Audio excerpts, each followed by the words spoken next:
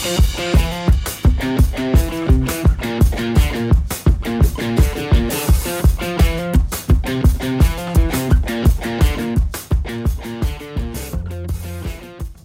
to episode 63 of the Reptile Gumbo podcast. Howdy, howdy. You look tired. I am tired. It's because you got your microchip. No, that is not. I did the not government get a is now microchip. tracking you. Way to go. No, sir. No, sir. The bruise on your arm The proves bruise it. is wicked, though. It really is. I feel great. Yeah. I was a little sleepy. Well, now I got to be careful what I say about you because they're listening. Oh, I'm sure they were listening to you before that. How's it going, Robert? Good. It's busy, man. Super busy. Yeah, that's like an understatement, to be honest with you. At some point soon, though, there's like a month off for shows, I think. July, there's like 3 June weeks, and July when we're moving. Oh, that's right. That is right. So that doesn't really matter. Nope. Yeah, so there is no time to slow down. There's no time. No time between now and when we move to Texas. Yeah, we are officially moving to Texas. We have It's a house. on Facebook. It's Facebook official. We have a house officially rented. We don't have jobs, but we got a place to live. Yeah, we don't have jobs, but we have a house. We'll have jobs by my birthday. I'm confident. In June, we have shows 3 of the 4 weekends.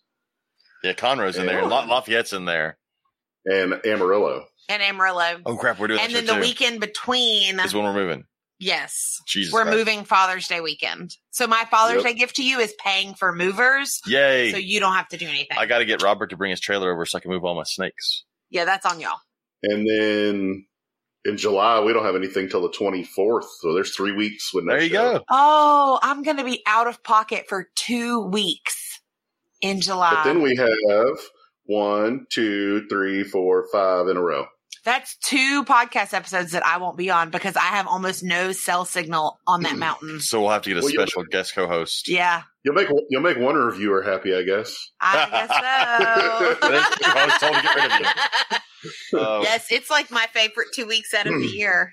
That you're not on the podcast? That's messed up. No, that I have no cell signal and I'm on a mountain and it's glorious. I have air conditioning in my cabin and that's it. No TV, no nothing. You have fun with that. I'll be in It's Texas awesome. making racks, apparently.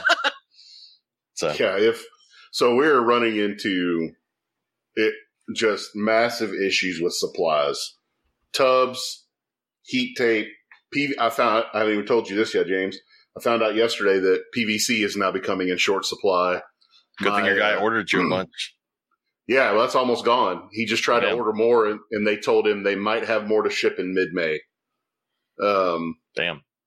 And I've had a price increase last week on tubs, had a price increase last week on heat tape, had a price increase on screws, had a price increase on the shipping for all of it, and then he told me yesterday there's a price increase May 1st on PVC. Oh. So guess who else is going to have a price increase? Probably have to. Yeah. I think everybody is, though. It's all going to have to go up. Yeah. I mean, I don't want to, but I have to. I mean, it was obvious that a lot of this stuff was hard to get. I mean, even like the thermostat companies were having trouble getting stuff to make their thermostats.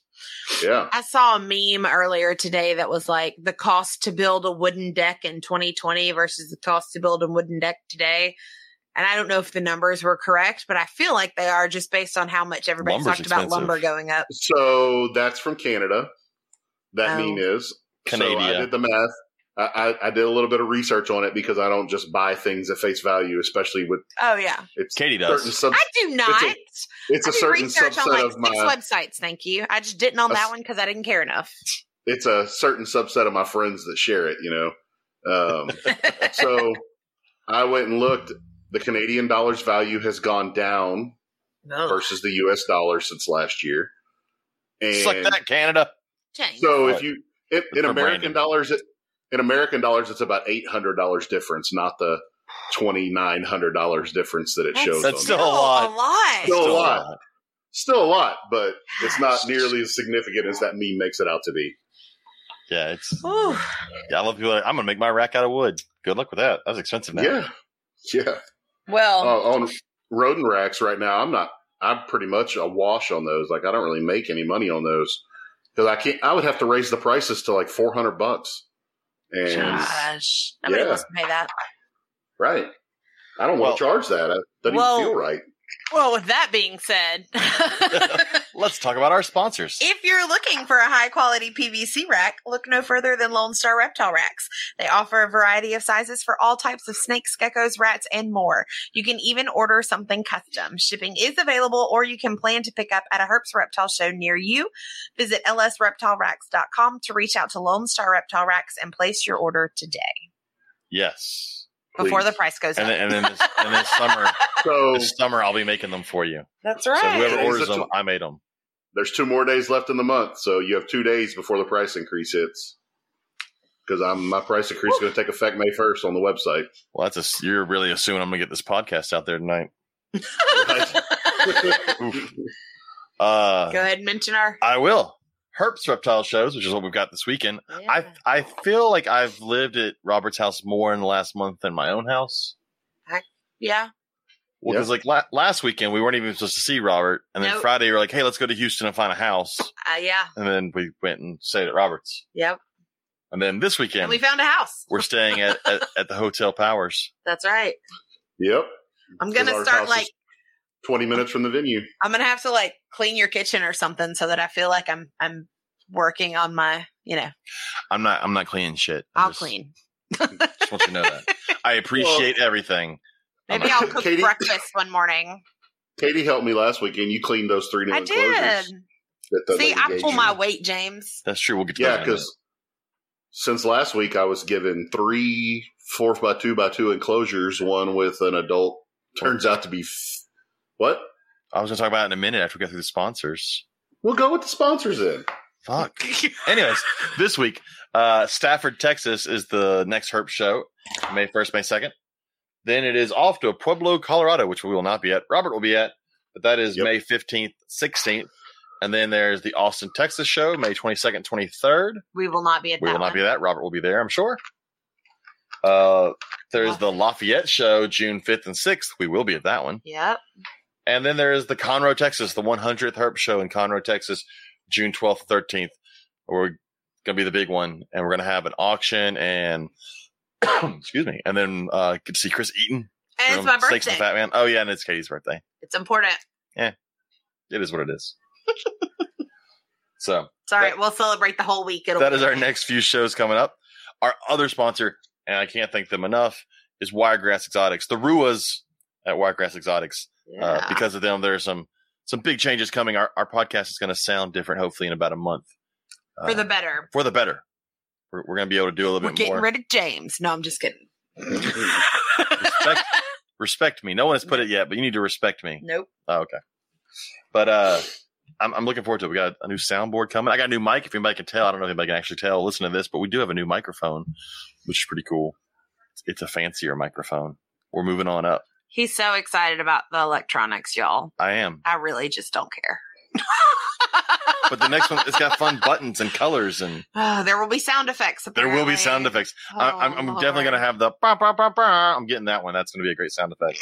I don't know when I'll use it in a podcast, but I'm definitely hitting that button every now and then. Oh my gosh. I So, feel like I should apologize in advance. no, it's going to be great. Mm, But yes, definitely check out Wiregrass Exotics in Ozark. They open on June. Unless the date has Something. changed, the what's 14th. the date? 14th? June 14th. It may have changed. I don't It know. may have changed. I'm I don't sure know. as soon as Amanda or Dallas hears that, they'll They'll message me and go, text us. hey, this is what it was. But check out Wiregrass Exotics on Facebook and keep updated with when they open. They're going to have a hot room. So they're actually going to have Venomous there for you to be able to see, which would be really cool. And I know Dallas is planning on doing, he hopes to have like kind of like crafts, like come in, like making cages and tanks and doing bioactive stuff. And he's hoping to be able to do that kind of stuff there for people to come in and do that. All right. So if they pay attention to Facebook, they know who our guest is this week. Yeah. So go ahead and bring him in. I liked making them wait. No, he's waited 9 whole minutes, James. Bring him in. I 9 could whole not minutes. sit for 9 minutes and be quiet. We waited for him. He can wait. I'm just Oh, you hush. Bring him in. Our guest tonight is Dr. Travis Wyman. Yay. Again, for the, I don't know, like 30th time, I think. People love him. I don't know. One time he was on, I got busted by Wildlife and Fisheries. Oh, there's that was definitely- that episode. That was not my fault. That You was got so busted not his before I fault. came on. I think that's correlation, not causation. So, Oh, my stars. yeah, I actually had to go and Jesus Christ, quit hitting your table, Travis. They're playing the drums on it. Bongos on his table. I actually had to go get a public defender for the first time ever. Yeah. So I don't get arrested for selling a carpet python. Yeah. My public defender laughed. He had no idea that was a thing. Yeah. It's been an interesting couple days. I did not put all of that information on Facebook because that's not my story to tell. Fuck that whole anyway. But I'm glad that it's being taken care of. And we've got someone to help us out. So James will not go to jail. Hopefully. It's not over yet. There's still time. If I go to jail, I'm definitely gonna have to lie for the reason I'm there. I'd be like, gosh. I'm in jail because I sold a snake. I think that would be epic. You know, you would put a lot of they'd be like, well, what kind of snake? That's not for me to tell you. They'd all start backing away. It was full of meth and it shot fire out of its mouth. Oh my gosh! No. So, my God, can y'all hear our washing machine taking off in the background? It sounds like a jet. No, yes. It's almost done. It's because I put cycle. heavy sweatshirts in and I wasn't thinking. So we do a podcast every Wednesday. That's the one time of the week where you would think someone wouldn't do laundry. Hey, if someone else would have done laundry when they were off on Monday, moving on. What's your point? I had to go hire a public defender so I didn't end up in jail. Read your question. Leave you living by yourself. Shut up. You and the kid becoming homeless. Question. Taking care of you. Go. Okay. So our question this week was just, we asked people what they wanted to ask Travis because we've had Travis on several times. He's been on several other podcasts. Oops, I hit the microphone with my hand. He's somewhat well known, I guess. He's well known in our circles. I feel like everybody. I don't feel like we live in circles. It's more like everybody I don't know, is so excited about him. Look, so I asked people, they could ask him any reptile or baking related question. And there's almost no reptile questions. No. Everybody wants to know about baking with Travis. Yeah, I noticed that as well. I was like, I really thought they would like one, but there's a couple. Well, let's see. Ashley Howdy, who is from Focus Cube, wanted to know who did his Snakes and Bakes logo. She loves it every time you see it. She sees it. So that was done by the daughter of a coworker of mine. That's cool. Gotcha. Yeah. It's still one of the best names for a business, except it just doesn't fit. Like, I really feel you should be smoking weed. No. I'm telling you, I don't smoke weed. Brandon Wheeler needs to reach out to you and try and buy that name from you. Then let's see. Joe Rosa said, "Please tell me how to make good pizza dough because he can't remember. Because I can't remember what he keeps. Oh, he can't remember what he keeps, so he just wants to know about pizza dough." I mean, I guess that's one way. What you do is you call Domino's, and then don't you dare, you sad, sick bastard. So the trick to making good pizza dough is when you bloom the yeast, use a tablespoon of sugar and milk instead of water, and it really gets it active. I just can't believe this is a reptile podcast. I freaking love it. My coworkers, this is going to be their favorite episode. Travis is over there doing microbiology. So, Jesus, so when you bloom the yeast, what the hell does that? Is that when you? Do you know what that means? Is that when you put it in the? No, I know you put it in a bowl at some point and cover it with Saran wrap. I know that happens. So you take the yeast, you put it in a little bit of warmed milk. Is it bedtime for it? Give it some warm milk, read it a bedtime story? Yes. And then you give it like 5 to 10 minutes to really bloom. It really foams up well. You do that, and then you go and you start mixing your flour, salt, and everything to get it all ready. Lock it into place. Add the yeast bloom, and the remainder of the volume of water to get the dough to the right consistency.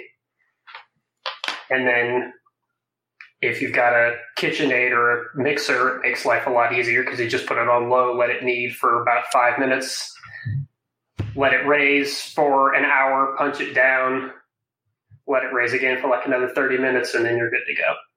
You know what's really exciting is that we're going to make a lot more money in Texas as teachers. So we can buy a Santa mixer. might bring us a mixer. That's how you know you're an adult. The thing you're super excited about is a KitchenAid mixer. I bet Don't get me wrong. I bet Santa would bring us one this year. I am excited about a KitchenAid mixer. So I can make fudge. Maybe that's what you'll get for Christmas. I can make fudge and hopefully not burn up a mixer. God. Oh, my mom's always like, well, you should just mix it by hand. I'm not mixing that shit by hand. That fudge is thick, and I'm lazy. Let's see. Fudge. Yes. Horrible. God. You haven't tried it. You don't know. No, I haven't tried it, but Jesus, you don't put cheese in chocolate. That's just raw. Velveeta's not cheese. Come on. Yeah. This is a good point. This is a very good point. This is just yellow milk at this point. It's thick yellow milk, which sounds horrible. It does. Thick yellow milk. But it tastes amazing. Anybody out there, if you've tried Velveeta fudge, let us know because I love that stuff. But you can only have like 3 small squares, or else you'll lose a foot to diabetes. Yeah, it's pretty bad. Bill Bradley. Okay, I gotta stop for a second. Bill Bradley had the best prom picture ever with his daughter.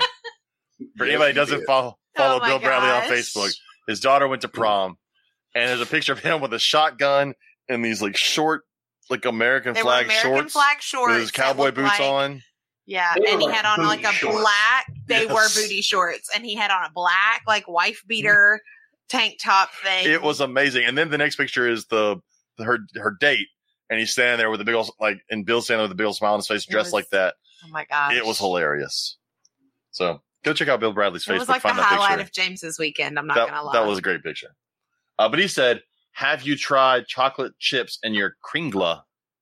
If not, what are you even doing with your life?"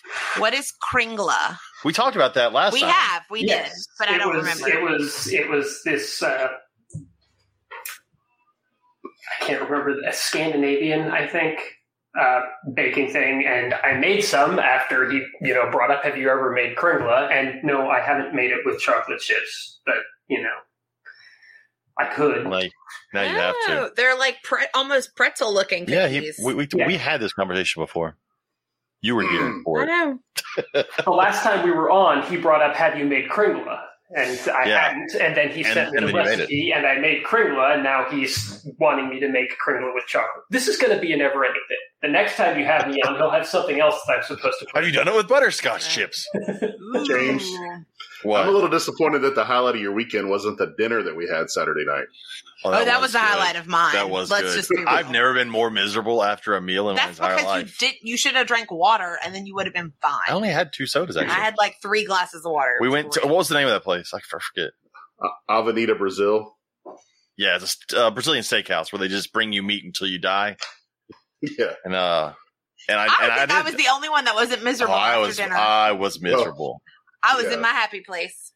That filet mignon wrapped in bacon, I could eat that every day. And then I don't know that I'll ever walk into that Barnes and Noble again.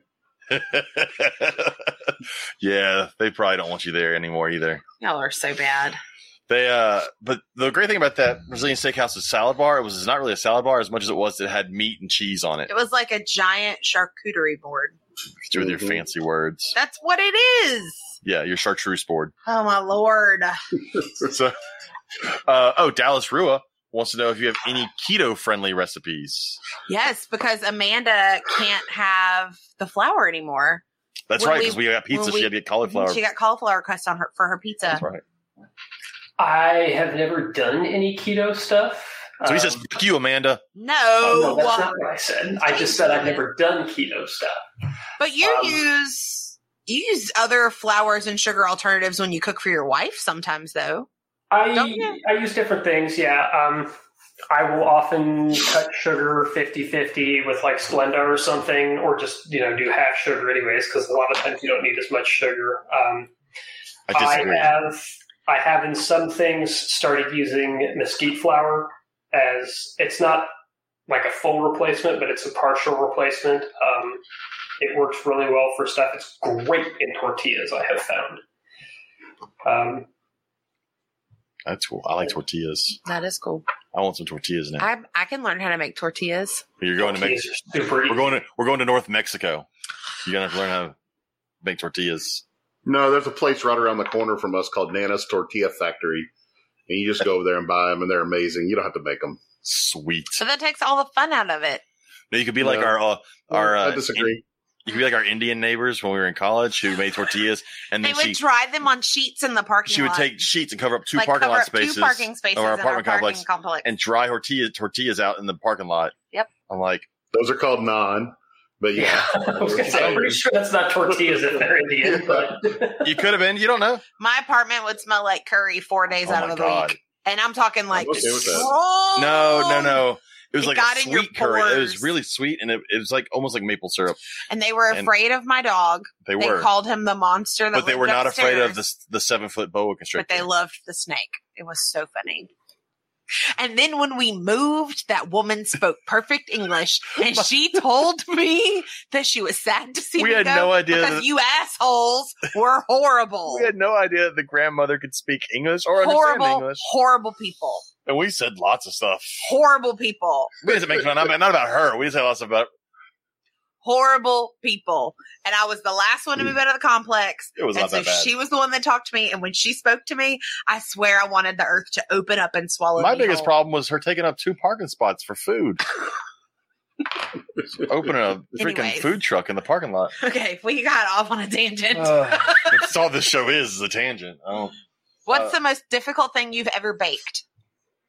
Or the most time consuming? Not necessarily difficult, but time then consuming. why'd you put difficult? Because Well- I wasn't thinking. Quit being difficult. yeah, time consuming would be sourdough because Ooh, that's sourdough. basically a 2-day process. Plus, getting a sourdough starter from scratch to go, that takes a week in and of itself. Oh, I love sourdough. I used to work at a place called Atlanta Bread Company, and we made bread there. It was a sandwich shop. At the end of the day, any bread that didn't sell, you could usually take home. And I'd always take home a big round loaf of sourdough and just like take it to my room in high school and just eat it for like 2 or 3 days. that's so unhealthy. It was not unhealthy. It was amazing. I love sourdough bread. How is it that I'm the one with diabetes and not you? I don't know. Oh your my fault. gosh. It's all your fault. Okay. So I do have reptile related ones. I had to go over to the other one. There are some reptile related ones. Oops, if I can pull them up and maybe tell you what they are. Okay, here we go. Reggie Raven said, if you could, what would you change about the husbandry of snakes in the hobby? And what are your top recommendations for enrichment within the enclosure? And before we get there, Lavissa said, according to your kukri snake, it would be snake sheds. That was so funny. That was the strangest thing I have encountered so far, I have to say. So anybody that doesn't follow Travis on Facebook, you definitely should. It's interesting, and you get to see what he makes his coworkers every week, and I don't get to have. But you gave a snake shed to your kukri just as an enrichment, like for a smell, to change up something in there, and you came back and he was eating it. Yep. Yes. I threw a shed from one of my ball pythons in. I'll grab sheds from different snakes and throw them in other snake enclosures just as an enrichment item. And I threw the ball python one in there, and I came back 5 minutes later, and he was just choking that thing down like he hadn't been fed in a month, which is hysterical because he was fed 3 days before. So that means he's half gecko, just sitting there eating Apparently. skin. And in hindsight, I guess it made sense because kukris have been documented scavenging roadkill. They are fabulous opportunists. There's the studies that show them eating the innards of toads that are still alive. They sideswipe them with those extended teeth that they have, and they just crawl right inside their gut and start eating them. That's fucked up. Yes, it is. But so they're very, very generalist eaters, and I guess I shouldn't have been surprised that he decided to eat a snake skin, but at the same time, it just shocked the hell out of me. So I'm guessing it's something you'll do again at some point. Maybe. I mean, there's got to be some nutritional value to the skin. I mean, it's Geckos pure eat it. protein, basically, Yeah. so it's all keratin. So back to Reggie's question. What would you change about the husbandry of snakes in the hobby?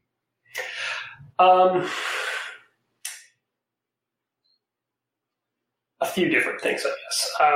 I do think so. I think the use of UVB is important. I also think it's kind of going through one of these pendulum swing things. For so long it was nobody cares about UVB, we don't have to worry about it, and now everybody's like everything needs UVB, as much UVB as possible all the damn time. I think we need to look more kind of in the middle ground. I am certain that the snakes need UVB. I'm certain the lizards need UVB. Pretty much everything needs some amount of UVB. But when you honestly stop and think about these animals in the habitat, they're not just sitting out there exposed to the sun all day long, 12 hours a day. Yeah. So I think we should probably be using lower percentages of UVB for most things, and we should be using it in shorter bursts than we actually are. I have UVB set up in most of my cages, and I have it set on a randomized timer between the hours of 1 and 4 o'clock p.m. So between those 3 hours, it'll randomly turn on and off, 5 minutes here, 10 minutes there, but it's not on straight for that whole time, and it's not just on all day long. And I did that because it corresponds to what would be peak UV hours during the day in the wild. And you've got a picture that snake laying under a tree in the wild. It's going to get a little bit of sunlight through the leaves here or there. It's not going to be sitting in just direct sunlight. Right. Obviously there are going to be exceptions. Your monitor species, your uromastics, your agamids, the things that will literally just sit out and bake themselves to death, basically. Those, yes, they probably need higher capacity ultraviolet. But I think for most things, where you think, well, I'll give it a 12% because, like Brunnels, I'll give it a 12% because it's out there in that hot baking area of Australia. I would still be inclined to give it like a 6% bulb and only pulse it for a few hours, because the Brunnels python is not just going to be sitting out there getting a sunburn, basically. And it's like heat. A lot of people look at the hot temperature of whatever region their animal's from and go, well, that's the temperature they like, but it's not. That's not the temperature they're hanging out in. That's just the temperature it gets there. Right. And that would be one of the other things that I think we need to look at is heat and heating. I have never really been a big fan of heat panels. I understood why people use them, but at the same time, it just never jived with me because that seemed so unnatural to me for what these animals are really experiencing in nature. So I've always used things like incandescent bulbs and stuff because those are generating more of that infrared signature that we're now starting to hear more about. And I think it more closely mimics what the animals get in nature, feel in nature. And just by observation of the animals that I keep, even a 25-watt bulb in a 4-foot cage offers a really nice hot spot, and it gives you a really good temperature gradient, actually. So that's what I tend to use instead of heat panels and things like that. Well, there you go, Reggie. That's what he would change. He would change the way everyone keeps all their animals. No, it's been a while since Zach Loafman put out that paper on, more comprehensive animal care. That's funny. I was going to bring him up in a little bit, but go ahead. Well, it's something that I don't think is really broadly embraced within the hobby is, we have traditionally just kept in what's convenient for us as the keepers. And I'm not saying that's a bad thing because in some cases that's what you have to do. But at the same time, I think the more serious you get as a true keeper versus a breeder, which are going to have to keep differently, each of those is a different subset of the hobby. But a true keeper, if you've got a cage and you're trying to give them, more space, more naturalistic environment, 3D gradients, both vertical, horizontal, to climb around on and crawl around on, you want to do your best to try and emulate what they would be getting outside. Because as much as we like to think that these are sort of a domesticated animal, they're not. They're still very close to their wild roots, and they still have a lot of those needs and necessities that have to be met along those lines. Well, I was listening to Zach on NPR. He was on there recently talking about diet, which kind of goes along with this. We feed it, and I'm guilty. I know I am. We feed, white lab mice and rats, and granted, most of the animals we keep, that's not their actual diet in the wild. They're not eating a ton of just rats. And I've actually thought about trying to keep a few frozen quail and feeding a few frozen quail here or there. But one thing Zach talked about was more their digestion, about what goes on, especially between like colubrids, boas, and how different the digestion is and what's happening in their bodies. And he talked about how we power feed these boas, or not to say power feed, but boas and pythons. If you feed them large meals once a week, their bodies react so differently to the way they digest food than the way we normally think of digesting food. Their whole body physically changes while they're digesting food.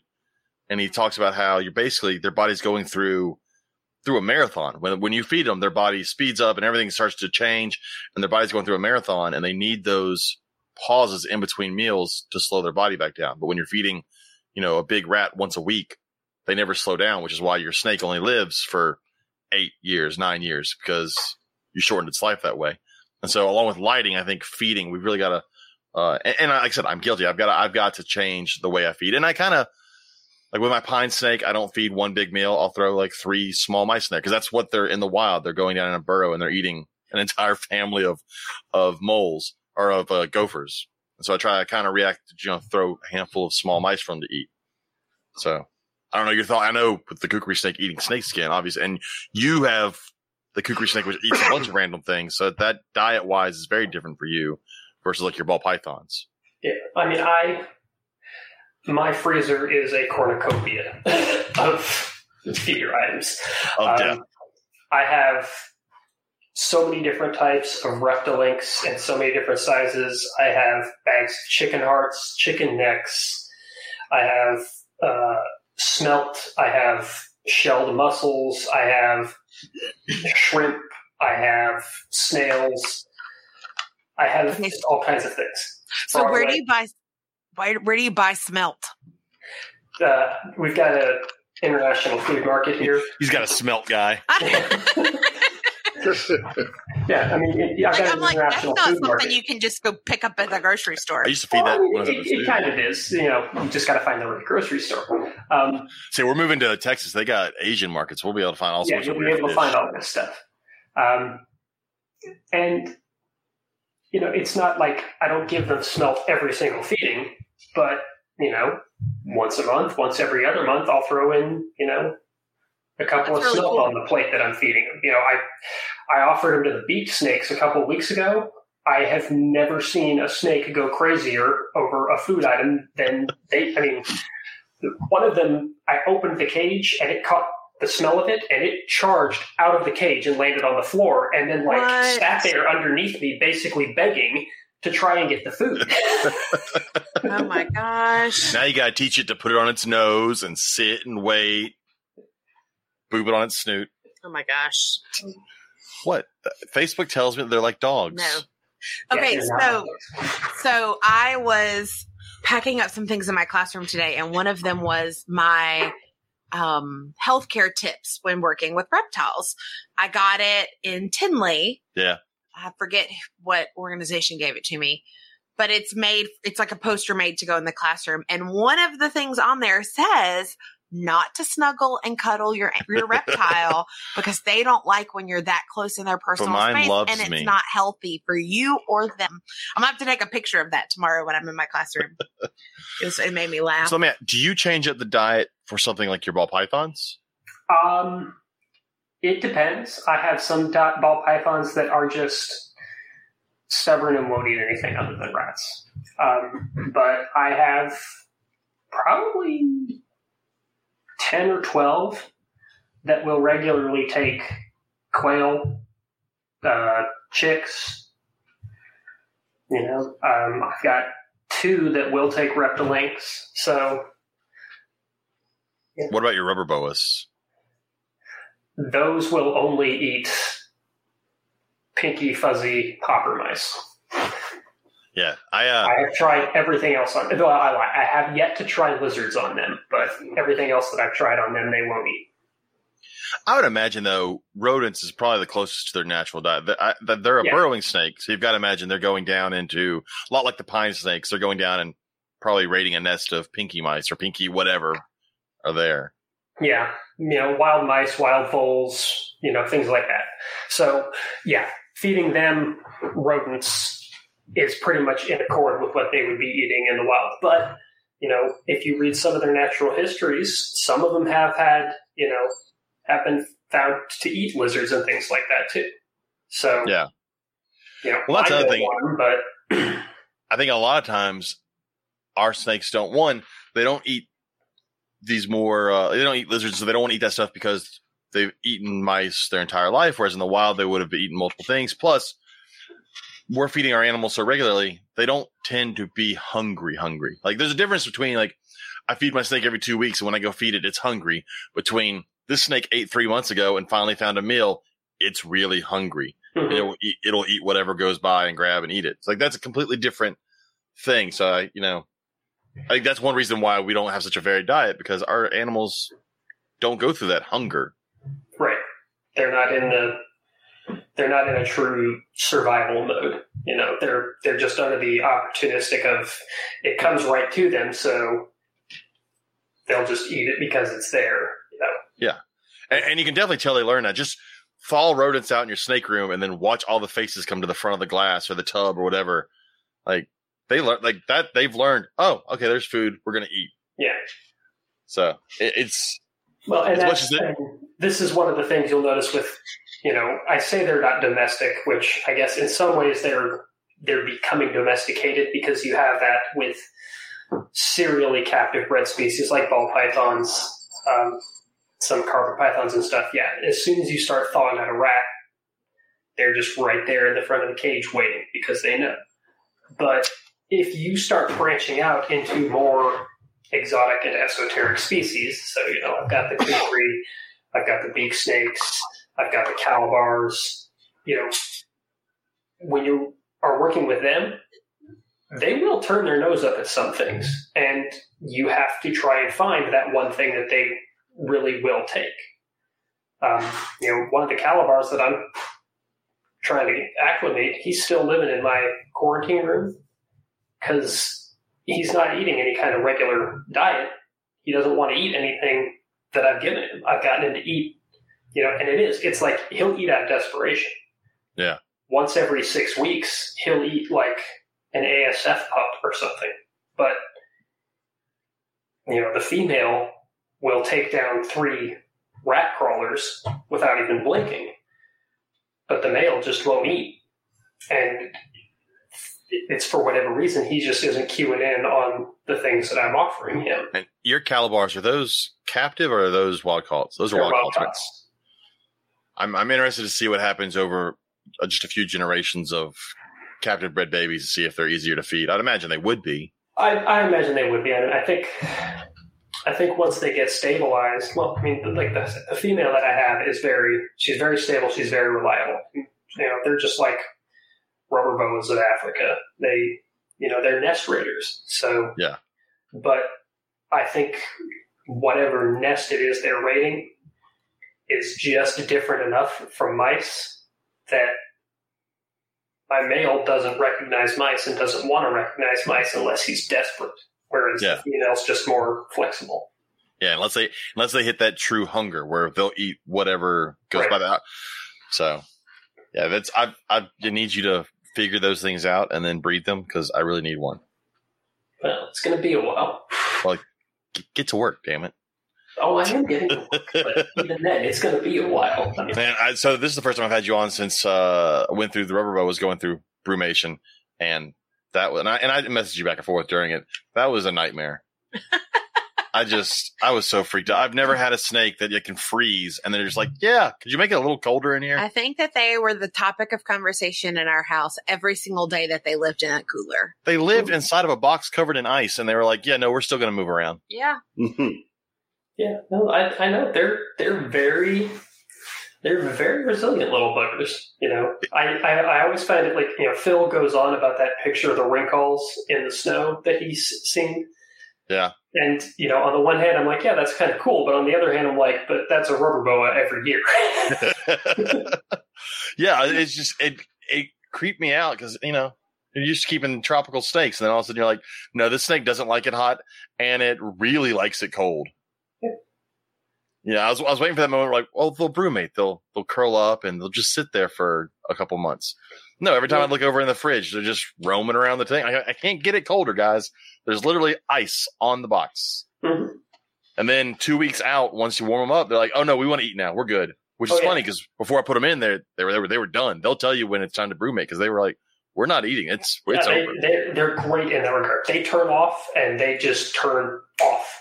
Yeah. And it's like, okay, well then now it's time to put you down. And so you put them down, and then, like you said, they continue to sit there and roam around, and then you take them out and they shed and start pounding food like nobody's business.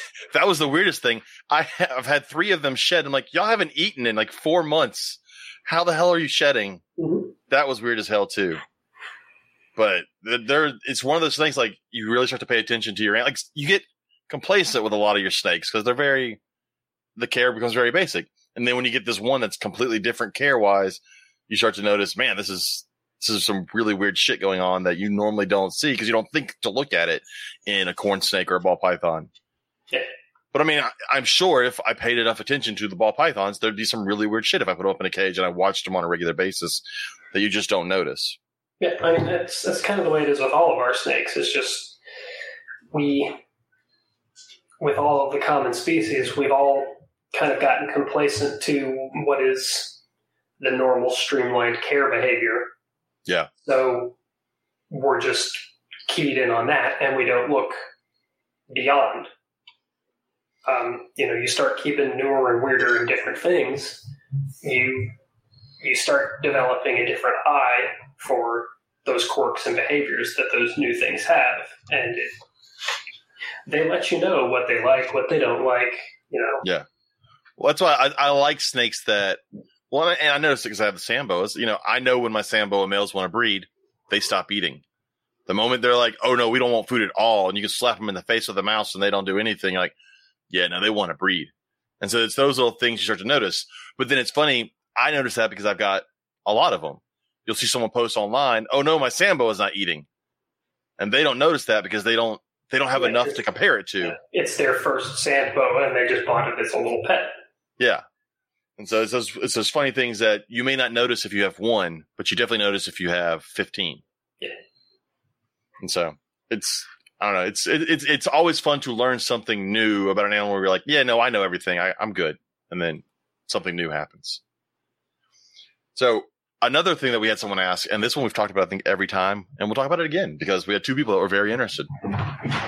Lavissa said, "I know he's probably sick and tired of talking about it, but I'd love to hear from a geneticist about the bug eyes and palmetto corn / Lucy rat snakes.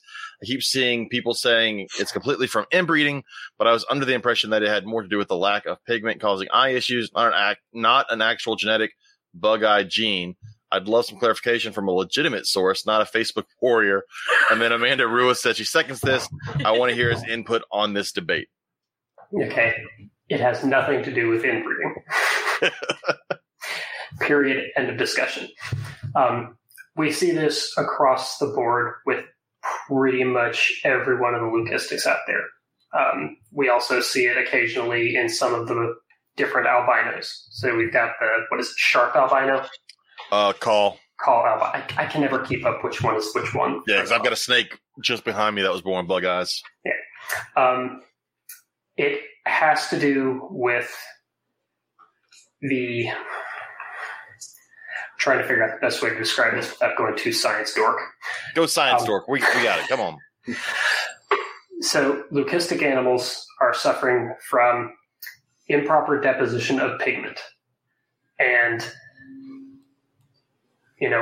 there are basically 2 main types of pigments. There's the melanin-based pigments and the xanthan or erythrin-based pigments. And xanthan and erythrin are the same pathway initially. It's just the final branch points that determine whether it turns out red or yellow. The melanin, when it does not lay down properly, it affects a lot more than just color and pigmentation, because melanocytes play a lot of different roles outside of pigmentation. They are involved in proper orientation of the nervous system. They are involved in proper orientation and development of the eye and the eye cup. And they're expressed, the melanocytes for those different functions are expressed at different times than they would be for the pigmentation of the animal. So when you lose proper regulation of how the melanocytes are maturing, developing, and depositing in the body, you sort of short-circuit the blueprint plans for how things are supposed to develop. And so by the improper pigmentation that gives you a leucistic animal, it's also causing that improper formation of the eye and the eye cup structure, which is why the eyes are bugged out of the head of these animals. It doesn't have to do with inbreeding. You could outcross those animals 1,000 times over and then breed the furthest extremes of the outcrossing, and you would still get the bug-eyed phenotype. Yeah, I think that whole argument stems from someone trying to say that their gene, that my animals won't do that, so buy them from me. I think that comes more from a breeder trying to validate their breeding project than truly understanding what's actually happening genetically. Yeah. And so, yeah, it's one of those things. It's going to happen. And I've got a boa that had bug eyes, and no longer has them. They popped and deflated, but which is weird because they just gooed all over the place. And now he still has one eye that every time he sheds, still really liquidy, but eats fine. He's growing fine. But yeah, I've seen people talk about, well, if you just outcross, if you don't breed this to that, it's just like you said, you could breed a het to a visual and you could still end up with bug-eyed animals. I mean, that's just the way it works. Right. And, depending on which genus species we're talking about, the blue eyes in ball pythons, I mean, the het form is a visual het. So I can take a lesser and breed it to a wild type, and take those lessers and breed them to wild types, and those lessers and breed them to wild, and just keep doing that all the way out. I could go 20 generations down. So those things are, basically not even related to each other at this point, other than through that one lesser gene that they both share in common. And then I can take those far extremes and bring them back together, and I can still create a super lesser that's got bug eyes. Yeah. So, like I said, on Facebook, it's people that have been told certain things over and over again, and they'll argue it to the death, whether they, like the meme that Robert went and he researched the meme instead of just believe in the meme. It's the same. People see something written in a Facebook group by one person they trust, and then from that point on, that becomes fact. And, the one breeder told them, oh. That is every reptile group everywhere. Usually it's the people who got their first snake 2 weeks ago and I'm not even going to go down that road because... Or it's the people who know just enough to get themselves in trouble and then decide to argue with the people who know a lot more than them. Yeah. I may have been on the wrong and right side of that today in a Facebook group. Someone posted it was a identification group, and they posted a video of a broad-banded water snake. And my problem with the video was not that they didn't know what it was. Okay, whatever. Even though the person says they're a naturalist and they know all the stuff. But anyways, a broad-banded water snake is kind of one of the most obvious water snakes to point out. They're bright orange and red. But they were holding it, and they were like, well, I know it's not this, but what is it?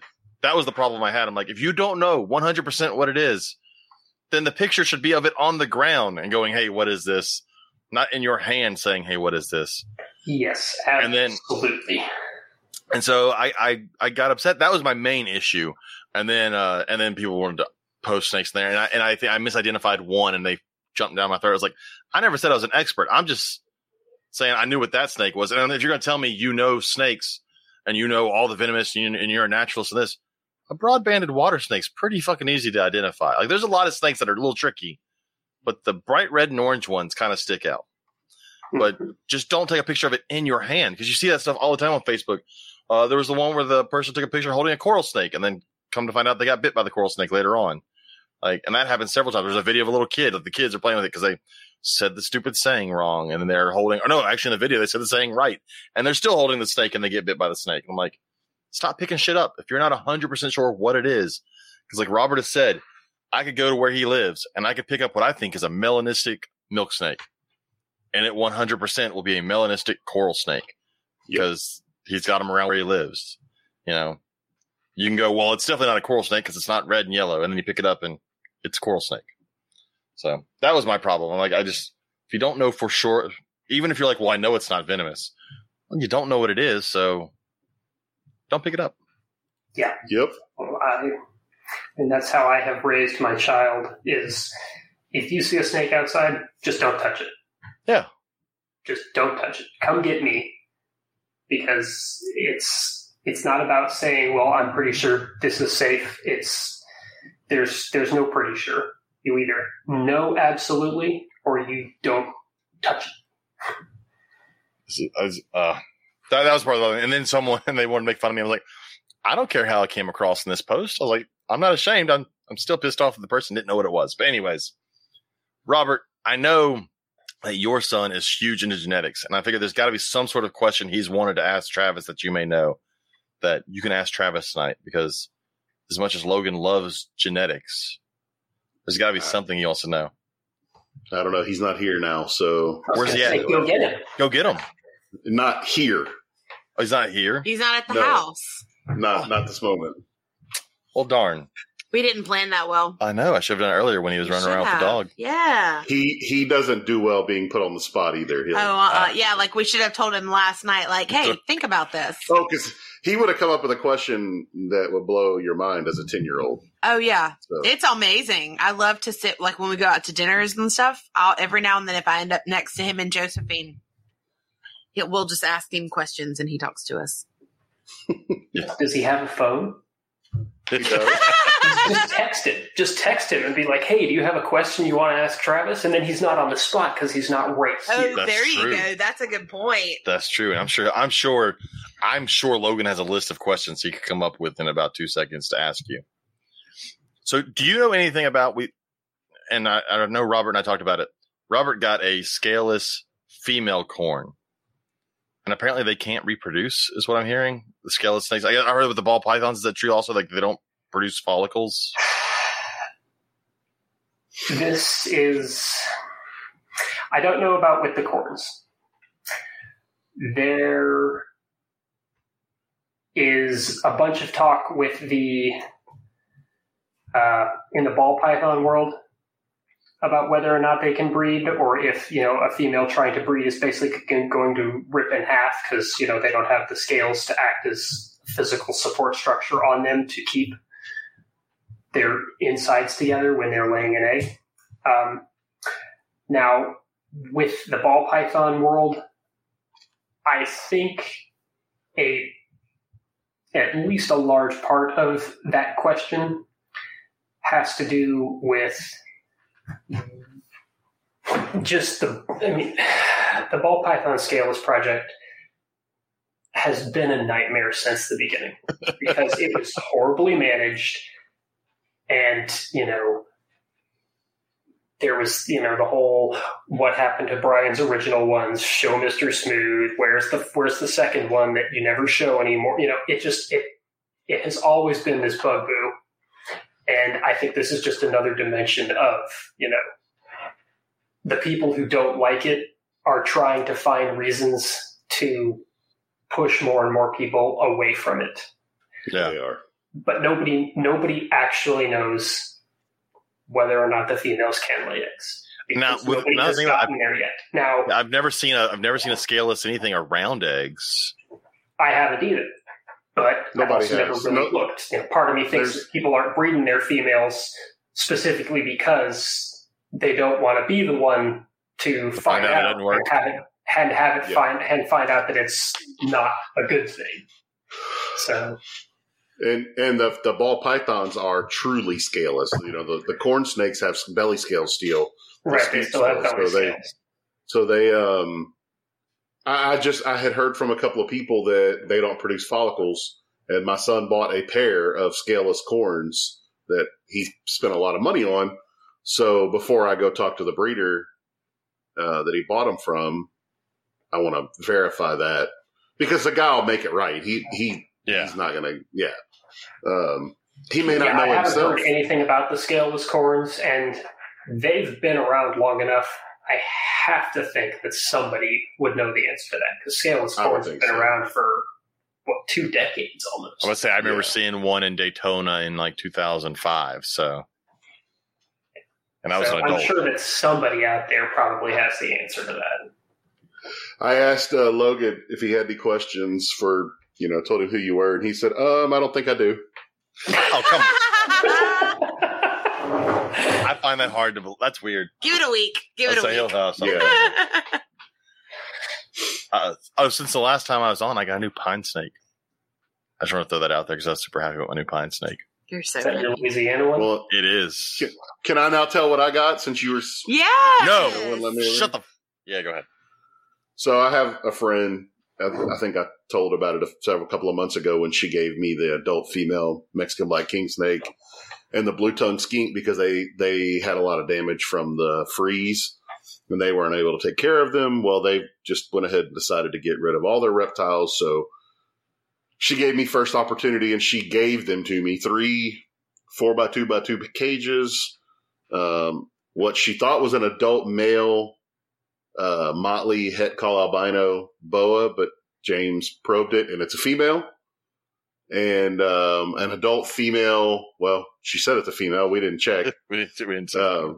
What did April say it was? A matrix blood python? She thinks it's a matrix blood, yeah. And who is super chill, by the way. And then two ball pythons. She said one was a normal female. Turns out it's an adult pinstripe. And the other one, I don't even remember what the male was. Do you remember, Funky? James? I don't. It's a ball python. I don't remember that. Yeah, I don't remember. Rachel has a lot of. You've got a ball python collection now. Yeah. They're sitting over there doing nothing. Damn ball pythons. But you've gotten just a crap ton of free snakes lately, so you got to stop. You got to leave stuff for everybody else. Yeah. Although I am looking forward to that motley female boa in a few years. Yeah. I got plans for that one. Yep. She's curled up right there under the heat right now, looking at me like, hey, man, you got something to eat? That is now the largest snake y'all have ever had in your house, right? By far. Yeah. Yeah. Because you brought it home and your daughter's like running away in the other room. So. Oh, let's see. Oh, there was also this week on Facebook, the boa eating its head. I still am not sure at what I'm looking at in this picture, but it floated around on Facebook. It got posted on our discussion page, but it's a boa somehow eating its own face. I still can't. I don't understand what I'm seeing. I don't either. I don't either. When I saw that, I honestly thought that it was a snake that had stuck its head up its own cloaca. Like, yes, that's what I thought. And it's a new definition of go fuck yourself. I don't understand what's going on. Oh, yeah, I can't figure it out. I'm still trying to figure out, like, the physics. I don't understand how a snake could swallow its own head, because, like, it has to, like, turn itself inside out. But it's like sticking into the side of its neck. It looks like the face turned around and then stuck into the side of its neck, like you would, like, when there was an extra hole. When you roll an extra. No, anyways. Stop. Like when you roll up a pair of socks. Great. Yes, it looks like a rolled up pair of socks. That extra hole really comes in handy sometimes. Stop it. What? No. So that was on there. Our buddy Joe Challenger posted a couple of videos this week of the venomous snakes he picked up at Venom Fest. He went to the vet, took him to the vet, which that's crazy also. But he had rhino vipers, gaboon vipers, and albino or leucistic monocle cobras. I can't remember. They were white cobras. That's all I remember. But what I really remember is I want the gaboon vipers. And then this Travis Wyman guy posted a picture of snake eating the skin. Whatever that is. You were excited about it when you saw it. I was with you when you saw it. It is cool. It's the weirdest thing. I always know that if there's a picture of some weird ass snake that Travis has, it's probably the kookaries. Yeah. Because I can never remember what they're called. I never know the scientific name, but I'm like, it's probably a kookarii snake. We get done. Yeah, whatever you say. Let's see. Travis also posted this week, "Hey kid, like toads and salamanders, the Detroit Zoo needs you to be mayor." I didn't read that. I should have read that article. Did you read that article? I did not. We're horrible people. Well, if you scrolled past the picture that I shared where I was sleeping in the car. And well, you're not sleeping if you're taking the picture. No, but I slept for probably half of that trip, if not more. But you're not sleeping if you take the picture. Great. That's like the folks that take the picture of themselves sleeping and then they say, "Oh, my boo took a picture of me," but then you see the reflection of them taking the picture. Yeah, you don't take pictures of me. No. Because you're a horrible husband and I'm a guy. have no respect for your wife. That's true. Fuck off. Boy, you better watch yourself. Then Dallas Rua posted some updated pictures of their Wiregrass exotics. They got like a little lounge in their new pet store. Yeah, it definitely looks like it's going to be a cool place to hang out. This summer, we're going to make a trip out there and do a live podcast from the hot room. I'm down. This summer, we're moving to Texas. At some point this summer. We may be delivering racks, James. That's true. We may be delivering racks. So there you go. So we can do that one of those weeks when you're up at camp and then you won't be there. I say on the way coming home from camp before Slidell. That's nowhere near the direction you'll go. No, but I could make a trip. That's a way out of the way direction. Let's see. Nobody asked your opinion. I'm trying to go through some of these other ones. That was about a boa that someone saw at a show that was messed up. There's stuff. Oh, I haven't talked. This is a good chance to do our giveaway. Yeah. I haven't talked about our giveaway. It's the 4th week of our giveaway for this month. It is. And so, again, we are doing a giveaway thanks to Gecko World Austin. We're giving away a baby crested gecko, full setup, tank, everything to go with it for free. If you live somewhere where it needs to be shipped, you can't make it to a Herb's Reptile show, they will do the gecko and all the stuff except for the tank. Or if you're just not a lizard person, but you still want something that they offer, which they offer a large variety of stuff, you just talk to Tyler today about changing your cricket order. Yeah. So I got stuff that eats a freaking ton. So I need more food. Again, that feeder program they have, that like subscription feeder program, they just show up at your door. But they'll give you a $150 gift certificate if you don't want the lizard. So what we need from you, Travis, is your favorite snake. And don't give me a goddamn scientific name, Travis. I need a common name. No, because he was going to go throw out some big, long scientific name, and all of our listeners are going to be like, I don't know what that is. By all of our listeners, I mean me. You have said every other time to just give you a common name, so I wasn't going to give you the scientific name. He's ready, James. Have a little bit of faith in our friend. He'd have done it just in spite. Have a faith. Yeah, I did it just to spite you. That's exactly just to spite you. All right, so Travis, what is your favorite snake? Well, I had already picked a snake, but it wasn't a favorite snake. It was just a snake that I know that you've kind of low-key liked and wanted to get a hold of at some point in your life. And that's Doomerel boa. Oh, that's a good one. The price is coming down. I'll be able to afford one before I die. It's great. All right, so our snake for this week is the Doomerel's boa. So if you were listening, ask Jo if she has a question. Joe, do you have any questions for Travis? Any snake-related to Travis. Or she was asleep. genetics-related questions? No, she was awake. Just woken up in the car. Yeah. Any questions? All of our kids are silent this week. Okay, that's good. Got nothing? No. Got nothing. Okay. Worth a try. All of our kids decided this week they are not going to talk. As she whispers, it's just I love you. She's going to bed, and she put the dog up because she kept wanting to play and bring her toy. Is that better now that everybody knows what's going on? That's cool. So, again, there have been 4 episodes this month. Each week, we've given you a new snake. I'm not repeating them now. You have to listen to all of those to find out what they are. And then you need to message the Reptile Gumbo Podcast on Facebook, those 4 snakes in order, and we'll put your name into a drawing, and then we will announce it next week when we have Tyler on from Gecko World Austin. So, Doomerel's boa. I do want a Doomerel's boa. You have one, don't you? I have one. You suck.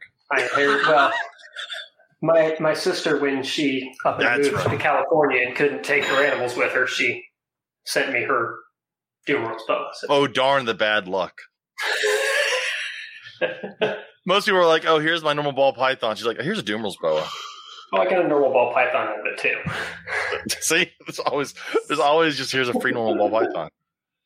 But you have. Look, I'm doing pretty good. I've got rubber boas now, so I've caught up there. Now I just got to get Calibars, and I got to get a Dumeral's boa. Are you? It's not. You got to get kukris. I'm not getting kukris. And you got to get Alterna, and you got to get beak snakes. Alterna. Our friend April just finally got rid of her beak snakes. Yeah, I heard. She was very happy. I have Alterna. We get it. You got fancy. I don't know what that is. It's a Gray Bangkins. They come in a bajillion different colors, pattern. Okay. Cool. No, they really only come in like two same or three color, different patterns and two or three different colors. Yeah. But they just seem very. It's almost like Decay's brown snakes. You never see the same looking Decay's brown snakes. A lot of alternatives look very. Albino Nelson's out. Oh. I hope it bites you on camera. Bite him. No. Bite him. Why are you so ugly tonight? Just James is telling it to bite you. You can say shut up, James. Shut up, James. All right, go ahead, bud. Go away, kid. You bother me. So apparently there's a large tornado on the ground just outside of San Antonio now where some friends of mine live. Oh, damn. That's like And baseball-sized hail. Yeah, it's a little concerning. Oh, speaking of baseball-sized hail. So apparently last weekend while we were at your place, there was hail here in central Louisiana. And tornadoes. We're fine. And our local weatherman did not enunciate properly. And I'm assuming he meant to say penny-sized hail. Or peanut-sized hail. But he 100% said penis-sized hail. So it was all over Facebook. Yeah, and the problem is you don't really know what size that is because it definitely could be. It ranges. Yeah. She has a question? She has a question. Oh, okay. Joe, come ask your question. What's your least favorite type of snake? My least favorite type of snake. Shut up, James. Dead. Shut up, James. I already know where you're going with it. You know? Ball python? No! No, it's not ball pythons because I got a bunch of ball pythons. I have them too. Doesn't make it my favorite snake. Here, come closer. I just realized she can't hear what you're saying because she doesn't have headphones. It would be difficult for her to. You know, I would probably go with Nerodia. I knew you were going to say Nerodia. I was thinking the same thing. And what is that for us common folk? The water snakes. The bitey, smelly snakes. Yeah, they're very pretty, but they smell and they just have the worst temper of anything out there. Like, yes, they do. See, it's funny. They bite and they musk and they just make a giant mess. And yeah, I did a reptile show once, and this girl, she was I think she was like 13. She came by and she was looking to buy a new snake, but she had a snake. She had a baby broad-banded water snake that she had caught in the wild that was like puppy dog tame. There's like, she showed me videos of her holding it, and I'm like, that's the only one. You found the one. She says, great pet at 8'4". It was wonderful. I was like, man. Last year, the year before, somebody caught a T-negative albino plain belly water snake and kept it. And Hayden actually went and got it, and it was super chill. Like, it never tried to bite or anything. It was still a baby. Yeah, but now she ended up giving it to a guy who had, that one was a female. I think she gave it to a guy who had a male, and he's going to try and get babies out of it in the next couple of years. I'm with Travis. Every water snake I've ever picked up does not like me. Yeah, they've been foul-tempered. And I'd rather be bitten than musked on any day of the week. That smell sticks around no matter how much you scrub. Oh yeah, no, that stuff is horrible. It's an amazing fish juice.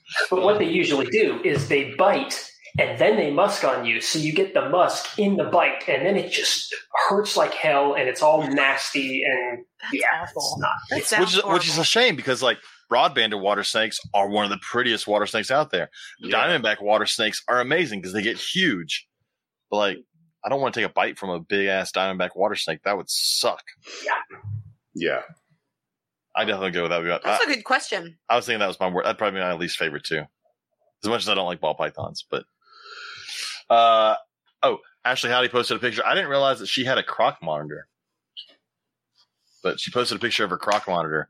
Yeah, no, they've been posting a lot of pics of him and the cage that they made for him. He's got like this awesome climbing setup and everything. It's a really cool setup. I love croc monitors, but they horrify me. Yes. Like I've been around one when I interned at a zoo, and that guy scared me. The claws in those things are enormous. The teeth are enormous, and they look like dinosaurs. You look in their face, and it's like Jurassic Park right there. And they're super intelligent too. Yes. I mean, they're very impressive animals, and I will never, ever, ever, ever have one because that's just way more animal than I want to deal with. Yeah, between the large monitors, it's kind of a toss-up for me which one I like more, them or Komodos, because the croc monitors look really cool, and they have bright colors. Like, you don't expect that on the big monitor species to have all those bright colors. So this past weekend when we were listening to podcasts in the car, we listened to Keeping Monitor Lizards. Oh, we did with Kai Fan. I cannot remember his co-host. And I was awake. I woke up while the podcast was playing, and so then I listened to some of it. I fell asleep during Chris Eaton's podcast. Yeah, Chris, you bored her. No. But then I woke up. But the care that goes into taking care, it's just the time. And the time and what you have to do. The guy that they had on, maybe that's why I woke up. He had like a. Well, his southern voice. That guy had no reptiles. He went to a guy's house who had Aldabras. And then got Aldabras. And then the first thing he bought was an Aldabra. I was like, jeez. And then he bought like a monitor, and then he bought a retic, and then like. I think he said his wife has a bearded dragon. He jumped full head. But no, listening to Kai talk about the monitors, like just so much time. We really get spoiled with snakes. And don't get me wrong, I know Lori Torini, she does a lot with the intelligence of snakes and training the snakes and all that stuff. But we really get spoiled with the fact that we can put it in a box and just like look at it and feed it and we're good. But you can't do that shit with a monitor. Not if you want to be able to hold it. Like, I can go hold one of these snakes that's in a box that I haven't held in 2 or 3 weeks. Well, a monitor takes time and trust and the guest that they had on episode 3, he was talking about how he put one of his shirts from work like in with the monitor and made it like a little hammock. And so now the monitor and the lizard, it's gotten used to him and it's gotten more comfortable with him and it's starting to trust him more. But like if his wife even walks by the open door of the room, the lizard is like, it shuts down. Yeah. He'll be feeding. Like, he'll be feeding, but as soon as someone else walks in, it stops eating. Like I said before, when I talk about venomous snakes, I like things like gaboon vipers. I don't like things like elapids. I don't want my things smarter than me. And it's crazy. And monitors are very, very smart. With that said, I really want Ackies at some point. Like just miniature monitors. That might be when you're done with teaching purchase. When you're a house dad. Ackies would be a safe monitor because, while they could still get a nip on you, I won't lose a finger. You're not going to lose a hand. Yes. Yeah, and you can keep like 2 or 3 like in a big enough cage. You can keep them like communally, and it'd be kind of cool. Do like a male and a couple of females. Yeah. So another thing that got posted this week, and I laughed my ass off. I don't know if either one of y'all watched it, but Ryan Goslow posted a video of a bumblebee, of a honeybee. From TikTok. Yes. From TikTok. I don't have TikTok. And they added the sound effect. All you hear is screaming. And also this bee comes into focus and then it slams right into the side of the beehive and falls. Yeah. Hilarious. It's funnier every time you watch it. Like, I've watched it like 50 times. It was funny, but James has laughed so hard. Because you're just watching it at first, like, what the hell's that screaming noise? And all of a sudden this bee just comes out of nowhere and bam, right into the side of the thing. Oh, it's funny. I posted this article earlier. Oh yeah, I saw this. So every now and then I'll scroll through and a reptile article will pop up. And so I shared this on my personal page and I definitely feel like it needs to be shared more.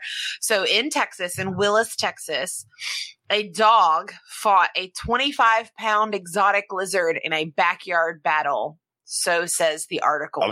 They really painted that article. It was a pit bull boxer cross that encountered a huge exotic lizard. They're claiming it weighs. I need everybody to understand. There were air quotes around huge lizard. They mentioned that it was a black and white tegu. They have no clue where it came from. When I'm not sure whatever agency it was that caught it. Whenever they caught it, It was some like private owned that comes in and does exotic stuff. they were talking about how it wasn't in great health. So obviously it was one that someone had let go because they couldn't afford to take it to the vet. But then the woman goes on to talk about how, had it been her smaller dog or her child, the lizard would have eaten it and killed them. And I was like, I'm going to need y'all to slow down. The dog somehow tore its ACL. Oh yeah. Apparently this fight was like a $6,000 vet bill. I don't know. I've owned some pit bulls. She was like, so now not only do we have to worry about snakes and, raccoons, now we have to worry about these massive lizards. And I'm just like, the whole thing was just very bad for our community. And I'm like, you know what? Stop letting your shit go. If you can't handle it, rehome it. Well, it's right on the tails of Georgia and Florida. It's just Georgia trying to get rid of, you can't own tegus, and Florida, this whole issue. And what bothers me about this is that they'll use this as a case to not own tegus. Mm-hmm. But how many dogs have been attacked by other dogs that were let loose or no one, that weren't with their owner? Oh yeah. And fought but they don't outlaw dogs. How many yappy little ankle biters bite people more than the quote unquote aggressive bully breeds? Well, my dog. Don't even get me my started dog's not aggressive. on this. She's a big old sissy. It's a battle that we fought recently. It's the argument of they're the warm, fuzzy, cute things, and nobody cares about what the warm, fuzzy, cute things are doing because they're warm and they're fuzzy and they're cute. Well, I just taught invasive species to my environmental science class, and I made my kids well aware of that. I feel every cat outside should be shot and killed, not tortured. I need to make sure everybody understands, not tortured. And if you love cats, I'm not saying we should shoot your cat unless it's outside. And then I explain, if it's a wild hog, we kill it because it destroys native wildlife. If it's nutria, we kill it. It's invasive. If it's anything else, silver carp, we kill it. But all of a sudden we get to cat, which does a lot of damage to wildlife. And we're like, it's okay. And I swear the next person that tells me it's job to do that, I'm going to punch him in the face. So it's funny that you bring that up. Sean Gray and I were talking couple months back, I think it was. And when his girls took their last SAT, the big written response was it had to do with cats being an invasive they wrote about feral species, cats. And they wrote all about feral cats, like on their SAT. All the damage. Yeah, their SAT. And he said they nailed that writing response. I said, well, cats. yeah, they've got reptile backgrounds. It's going to be great. That was funny. Well, I mean, this is going to be a never-ending battle for us as a hobby. And, this is one of the things where I think we don't do ourselves any favors with the way we make our arguments. Yeah. Yeah, it's absolutely true that, the number one invasive species in the U.S. is cats.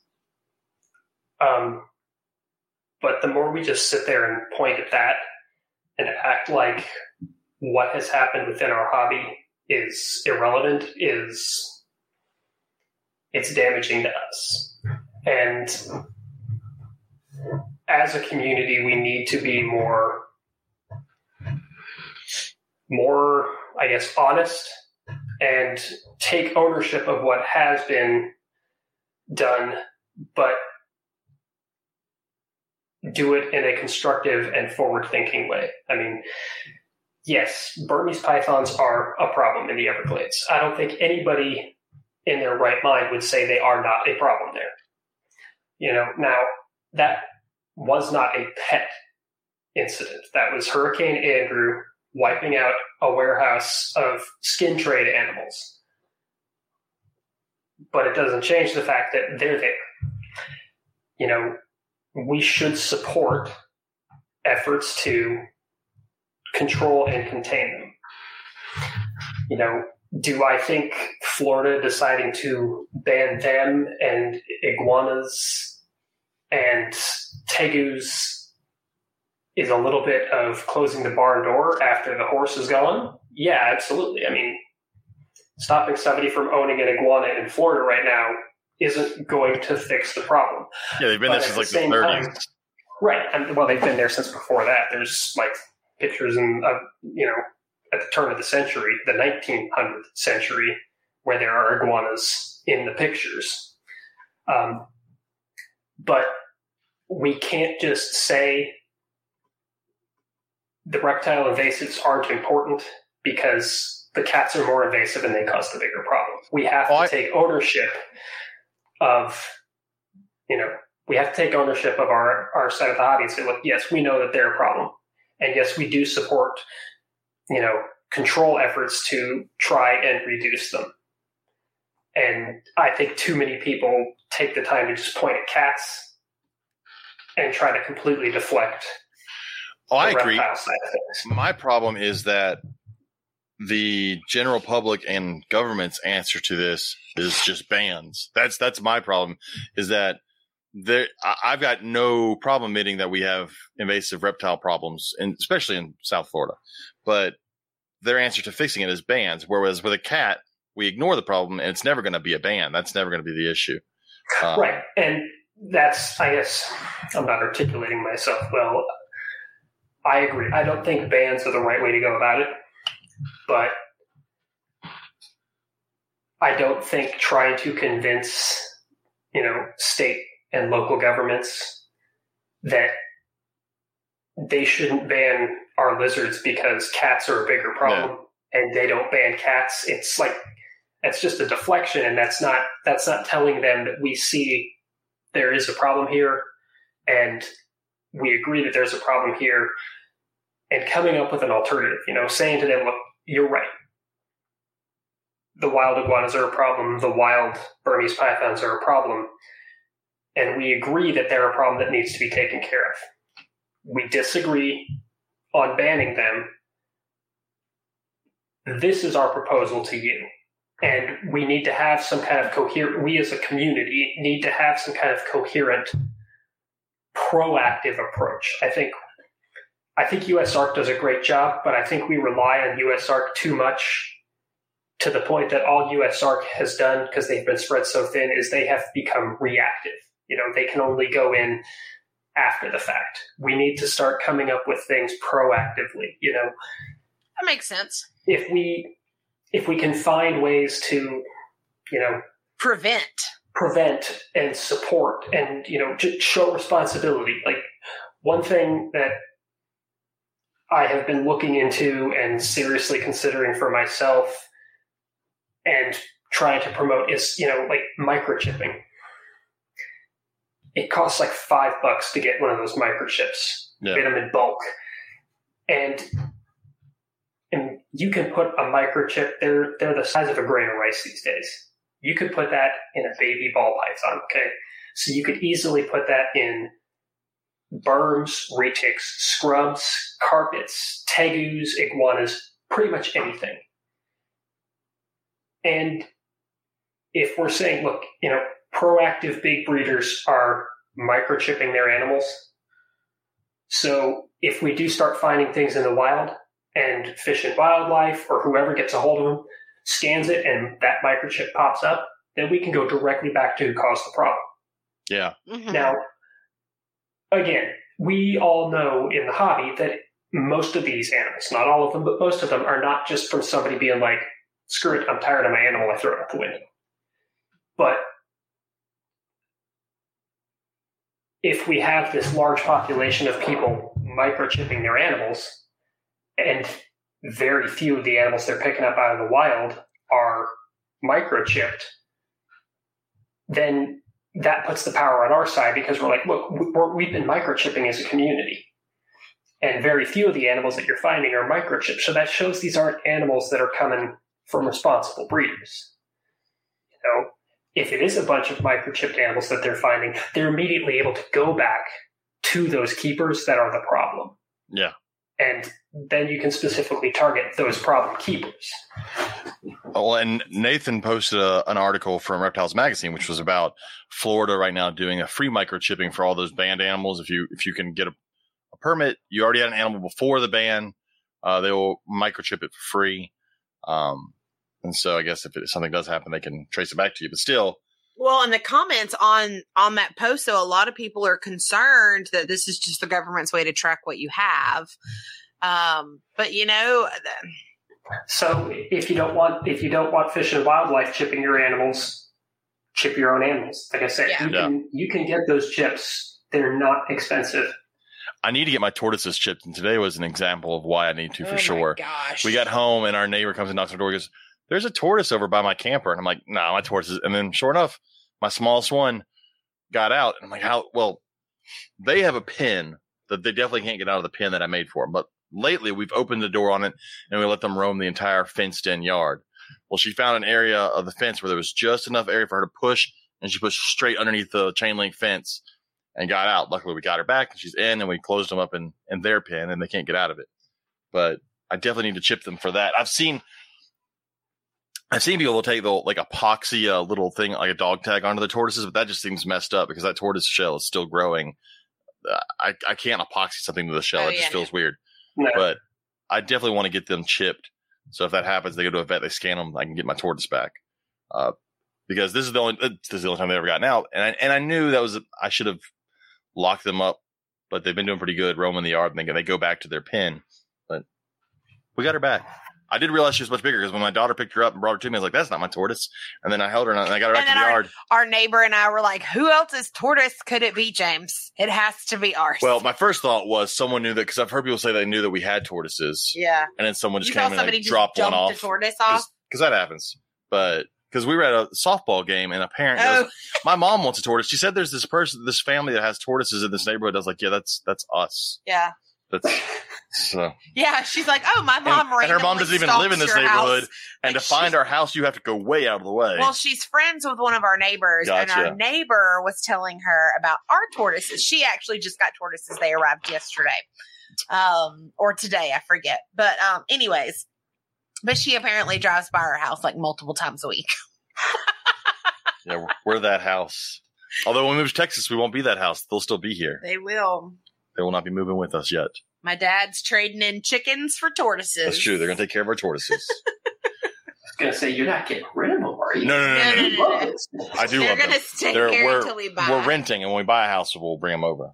Right, that makes sense. It's hard to convince someone you're renting from, "Oh, these things are going to destroy this backyard." Is that cool? Yeah. Of course. It's totally cool. Let's see. Other things that got posted this week. Travis Wyman posted a new frog species. The little pumpkin toadlet. What the hell is that thing? It's so cute. It's a bright orange, funky looking toad. I love it.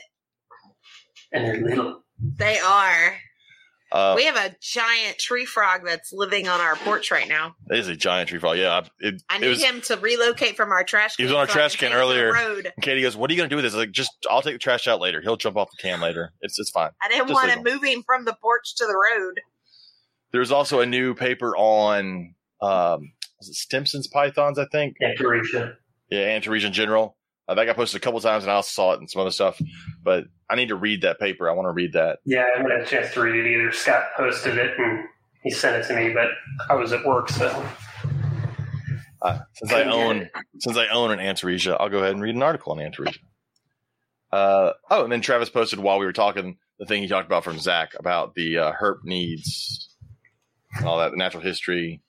And so this is that Scott's different. No, this is a different one. Yeah, Zach's working on a hognose book. Oh, that's cool. And he's soliciting information from people in the hobby, the type of stuff that they would like to hear. So I had him make it public so it could cross-post across. That's if pretty you cool. See that, if you see that and you've got ideas, hit Zach up. I know that he would greatly appreciate it. And, I think it's awesome to have somebody who's writing a book seek the information out of, the community of what they want to hear. Yeah, Robert, you got hog noses. I'm sure there's something you want to know. Yeah. Or maybe, I haven't mentioned this name all night, so I'll mention now. John Grant. John Grant has a bunch of hog noses. John Grant and Callie Grant. But that is cool. And he comes at it.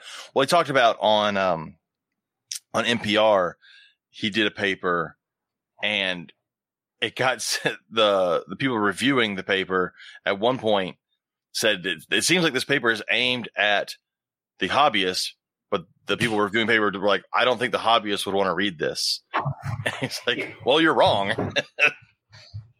So, I mean, the hobbyists, especially for certain species, like there's, maybe there are nerds of all species, but some of them have more that like really want to know some of the natural history and stuff, and they'll take any paper, no matter what it is. Yeah, I mean, the majority of that paper, I mean, conceptually it's about method-based keeping, but he was specifically talking about it in terms of false water cobras. Yeah. I don't have false water cobras. I don't want false water cobras, but I read that paper, and I read it over like 3 times because it's a damn good paper. And regardless of the fact that it's about false water cobras, it still has good information that you can take home and that you can apply to your own animals. So just because it's not an animal you're keeping doesn't mean it can't give you insights to the animals that you're keeping. Yeah. I don't want a false water cobra. That's a big snake, and they poop a lot because they're in that whole group of animals that like to eat weird things and poop a lot. Mm-hmm. And they're smart, and they're marginally warm in terms of being hot. Yeah. Oh, yeah. I don't need any warm snakes. I'm good. I think that's all I got. I'm looking. I think we covered everything. Let me make sure before I say we've covered everything, and someone goes, "We didn't cover that." Oh, I was looking at the things Max Hicks posted. I saw a snake eating its own face. Yeah, we talked about that. But still, I got to figure that out. I don't understand that thing. Yeah, I don't either. I wish there had been like video footage of it just to help me understand what the hell was going on, because it's almost like when you see when they have the surgeries to help regrow like part of your hand or your finger, and after a surgery they put it inside your body and then sew it up inside the body. It looks like that. Like they sewed the head inside the neck. Well, like Trimbach said, when he got bit by the cobra, they wanted to sew his finger to his chest for like 6 months, and he's like, "No, just cut the finger off." Yeah. Yeah, that was. He's like, I'd rather not have the finger than have my hand sewn to my chest for 6 months. Yeah, I like that weighing the options there. Yeah, he's like, I don't need 10 fingers, 9 to get by. Speaking of what? Regeneration, so I have Spanish rib newts, and we have one that has poor man's axolotl. So we have one that has transformed. Well, What's the word for that? Metamorphosis. There we go. Metamorphosis. Anyway, so it has moved on to the next phase. He's moved on. He's moved on to the next phase. That's not the right terminology. He didn't die. Look, it's 9 o'clock and I'm tired. We were worried at first because I didn't realize that these weren't like axolotls and that they do actually go through the change. And like it's the change. It's going through the change. But its gills, the frilled gills, had started to like shrink up. I was like, oh shit, we burned its gills, or so we did something bad. And then I realized like the fin on the back of its back was gone. He was starting to get some little spots on him. His head no longer looked like a goofy ass little baby salamander. Mm-hmm. Like, oh no, he's just turning into an adult. But he was missing a foot, and now he has toes on his nub. It's growing back. Yeah. I was like, shit, how am I going to tell them apart now? The other one is still in baby mode. Because the other one had like a chunk missing out of a back fin, and that's starting to grow back. And then this one was missing a foot, and now it's starting to grow back. It doesn't matter. He'll be losing the foot at some point when they bite each other and take it off. They're little punks to each other. I watched the other day. They're eating, and one just turns up, and I saw him get up right next to the other one. I was like, he's about to fucking bite him. Sure enough, whole head in his mouth. I was like, what the hell? Yeah. You can just see, you can see his thought process. Like, I'm gonna bite this. And they did it again tonight. I was like, stop it.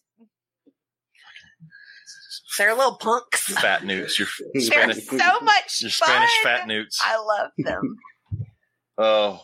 But you didn't know that salamanders could basically grow back anywhere? Well, I did, but I didn't expect that it would happen over the course of like a 2-week period of time. Oh, like I know, like I don't know when I thought it was going to ever grow back. Well, I know axolotls because they're a freak of nature. They can regrow everything, and there's so many weird things you can do with them. I just didn't think about it with these. And I definitely didn't think that it was changing. Yeah, almost all salamanders have radical regenerative properties. Like it's what the? Not only is he beating on the desk, now he's playing cymbals. You've got your fidget spinner over there, Travis. No, it was my wedding ring. I was like, honestly, that's a wedding ring. I know that noise. I have my little mini snake hook. James has a little lime green fidget spinner that he just randomly spins on the desk. Yeah, I spin mine across my finger, and sometimes my fingers were swollen, so I didn't wear mine today. So I was single today. Good luck with that. Oh, I'm trying to think if there's anything else. We got books this weekend. Oh, we did get a book. I did want to talk about that. We got multiple books this weekend. I got to read that. I haven't had a chance to really read this. We've skimmed through it, and you read some of it to me while we were driving. But after our meat coma from the Brazilian steakhouse, we went to the bookstore, and we closed the bookstore. We did. But they had this book, Secrets of Snakes, The Science Beyond the Myths by David A. Steen. And it's really, really good. It's the guys from Texas A&M. And it's all those goofy ass snake myths that we hear all the time, but it's the science behind that and basically explaining why it's wrong, but in a very good way. And I really like it. It's got some of those ones. I'll read you just a couple of chapter titles. This is a great one. How can you tell a copperhead from a cottonmouth? That's a great one. Can you tell if a snake is venomous by the shape of its pupils? That one always gets me because to be able to do it, you have to get really fucking close to the eyes. And it's not accurate, but even if it was accurate, who's getting that close to the eyes? Well, I mean, there's a similar meme of, if you look at the anal plates of the snake, you can tell whether or not it's venomous or not. And then the post below that is, I'm not going to poke snakes in butthole to find out whether or not it's venomous. Because, if you're that close to the snake, you're going to find out if it's venomous when he bites you for trying to stick your finger up his butt. Everything would bite for that. There's also can you fall into a nest of cottonmouths? What movie is it that ruined that for everybody that thinks it's a real Dove. That's okay. I know that's what the horse or whatever falls into it, doesn't it? The horse throws the rider. Horse throws the rider. Yeah. That's right. This one, are rattlesnakes rattling less because of hogs? I want to read that because I know like there's that island of rattlesnakes that don't rattle because they don't really have a reason to warn anything off because there's no predators. Yes. Well, the first... the hogs one, there are so many different derivations of that. Like, you hear about it in the towns that do the roundups, too, and that they've learned that people are hunting them, so they've stopped rattling. Or they're really smart. Right, or because they're being hunted so much, only the ones that don't develop rattles are getting left behind, so they're all losing their rattles. So the first one that I opened to read was, is this snake poisonous? And the first paragraph in that chapter, he goes into very well explanation of the difference and how all that works and breaks down poison and venom. And it's really cool. Like I really have enjoyed the parts of this book that I've read. And he does a few species profiles. He does a species profile on Decay's brown snakes, which is a good one because that's the one everybody thinks are baby copperheads. Mm-hmm. Always. He does one on gopher snakes because people think gopher snakes are rattlesnakes. And he does one on rat snakes, which get blamed for being everything. When he has is the snake poisonous, does he talk about the only genus of poisonous snakes there are? He does. Yeah. He does. Which was really cool because I was like, I didn't know about this information. And James was like, oh, yeah. And then started telling me all about it in the car. Talks about how they eat the toads and they're able to store the venom. And they have the nucleus along the back of their neck. But what I really love about it, and this is no offense to present company, he talks and writes in a way that like my fifth graders could pick up this book and understand it. Yeah, so no one can understand you, Travis. No. That's not what I was. Travis has dumbed stuff down for me more times than I can count. I know that I go into jargon talk. I mean, we had that earlier when we were talking about the bug-headed snakes. I was like, how do I say this without going too far? But but this book, I could easily get a copy of it for my classroom and my kids could read it and understand what was going on. Well, it had really good photography. The photographs in this are absolutely outstanding as well.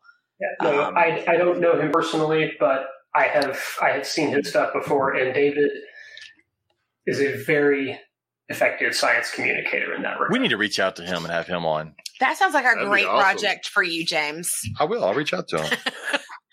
I have 40 million things on my list. It's funny. I've got a lot of snake books, and this is the first one I picked up where I was like, "Ooh, I actually really want." Not that I don't want to read the other ones, but like I usually get snake books just because there's a snake, and I'll get them.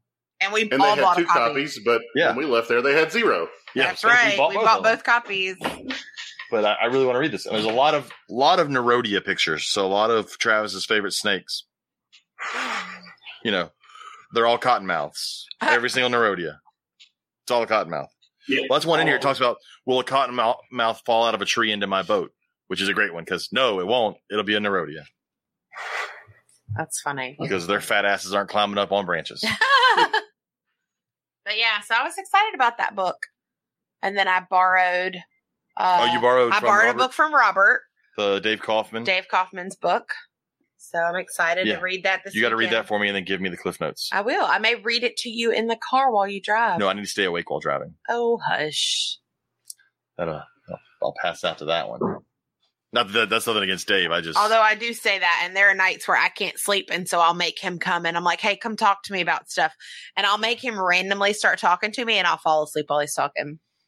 That's my go-to. Yeah, it's great nights. You pull me away from awesome TV to come talk to you. Ugh. So, Robert, do you have any? Robert's on. Look, he's on mute. It's What? Rachel. It is Rachel. Sorry, I was showing her a snake that one of our friends has been trying to hit the odds on for a while. I can't say what it is, but he hit the odds on the one he's been trying. 7 That's clutches awesome. and about 60 eggs, and he finally hit it. But Good the only for negative him. was it's a female, not a male. But yeah. he's pretty happy. Well, So- cool. Damn. Robert, you got anything else going on? Want my money back? Nope. Just hanging out Nope. Yep, sorry. You can hear me? there. Oh, I did. There was a video I saw that I Yeah, you wanted. sent us a video. I did send. I know neither one of y'all watched it, so I'll put off. Go ahead. I did not. Not at all. Because y'all never do when I send it. That's because if it's really important, you will sit on the couch next to me or you will come in the bedroom and you'll be like, hey, stop what you're doing. We're watching this video. I actually. Oops. Oh crap! What did I do? It went away. Hold on.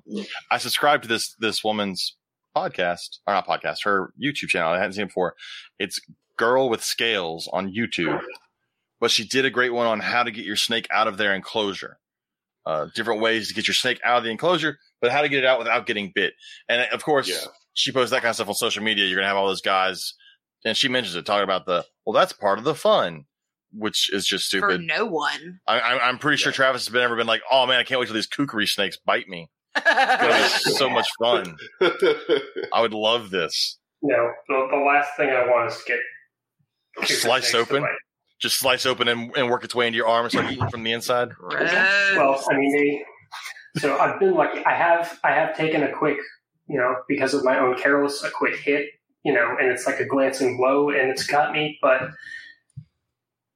I have heard a lot of bite reports from them. They don't just bite; they bite and then they twist. Oh. So basically, like a goose. they just give you a spiral cut with those teeth. Oh damn! Like a weird little death roll. Yes. Well, she talks about in her video a lot about gaining trust, and using a hook to kind of let the snake know you're there, and proper ways to. The big thing is, and I tell people like this when I sell sand boas, try not to come from above and grab your sand boa, because for most small animals, especially snakes, that's a predator. If anything is coming down from above and grabbing you, it's usually going to bite. So try and lift from below. If you've got larger snakes, you can use a hook to kind of bring the first third of the body into your hand, or the last third if you want to, and help work your hand up and pull them out. But she does a really good job of talking her way through this and then showing you with several of her snakes the different ways to do it, especially like some of them are like snakes that are wrapped around things. It shows you how to properly try and get them out of an enclosure that has maybe a lot of furniture in it, and the snake's wrapped around it. Also, the idea that sometimes it's okay to just, if it doesn't want to come out, close it up. Leave Leave it. Like those moments where it starts flailing around, just close the door, close the tub, whatever. And today's not the day. That's awesome. So that was a really good video. I like that. I subscribed. She's got several videos, but I like that one. Very cool, man. So that was my YouTube thing. Oh, and then I watched Snake Discovery. They opened their retail part of their new shop. That's awesome. Oh, nice. Yeah. The zoo, I don't know when the zoo's opening, but the retail part of the shop is open, which I'm sure they're happy considering they've started this thing right before COVID and have made no money off of it until finally now. Some of us don't have Mondays and Fridays off for the rest of the school year, so Oh, We don't get to watch very many Some of us are videos. I'm only Stay taking one more testing. Friday and Monday off. People That's have this Mondays Friday. and Fridays off. Well, James okay, so did. I had 49 sick days, and I found out that I don't get to do anything with them when I leave. So I decided I was going to start having 4-day weekends for the rest of the school year. And it worked out, but this is the last Friday and Monday coming up. And then I decided there's 2 weeks left of school. I might as well stay there and like educate the future of America or whatever. Yeah, right. Dude, Yeah. that's so cool. So I just got an email. ARS shipped my tubs today, and they shipped them UPS freight, so they'll be here Friday morning. Wait. What? They'll be here Friday morning? Yeah. You Yeah. said Tuesday, and then I got really I know. worried that this was about to take a really bad turn. Oh, because yesterday was Tuesday. Yeah. Friday morning is good, especially since you're Yeah. like 20 minutes away from the show. Menu. Right. So even if I have to leave one of the guys at the shop to receive the shipment while we go unload, we can do that. So, hey, folks, if you need a rack, come out to Stafford this weekend. He's going to actually have stuff to sell you. Whoop, whoop. Yeah. It's a relief. Yeah. Rachel heard that. She got happy too. Yeah, that's- joke. crazy. Okay. If you wonder why I haven't said a lot tonight, is because I've been completely preoccupied with, is my shit going to get here? And Now it's going to get here. thank It's a big God. weight off your shoulders. Yeah. I ordered that You've also stuff been busy 3 this weeks week. ago. Making deli cup displays.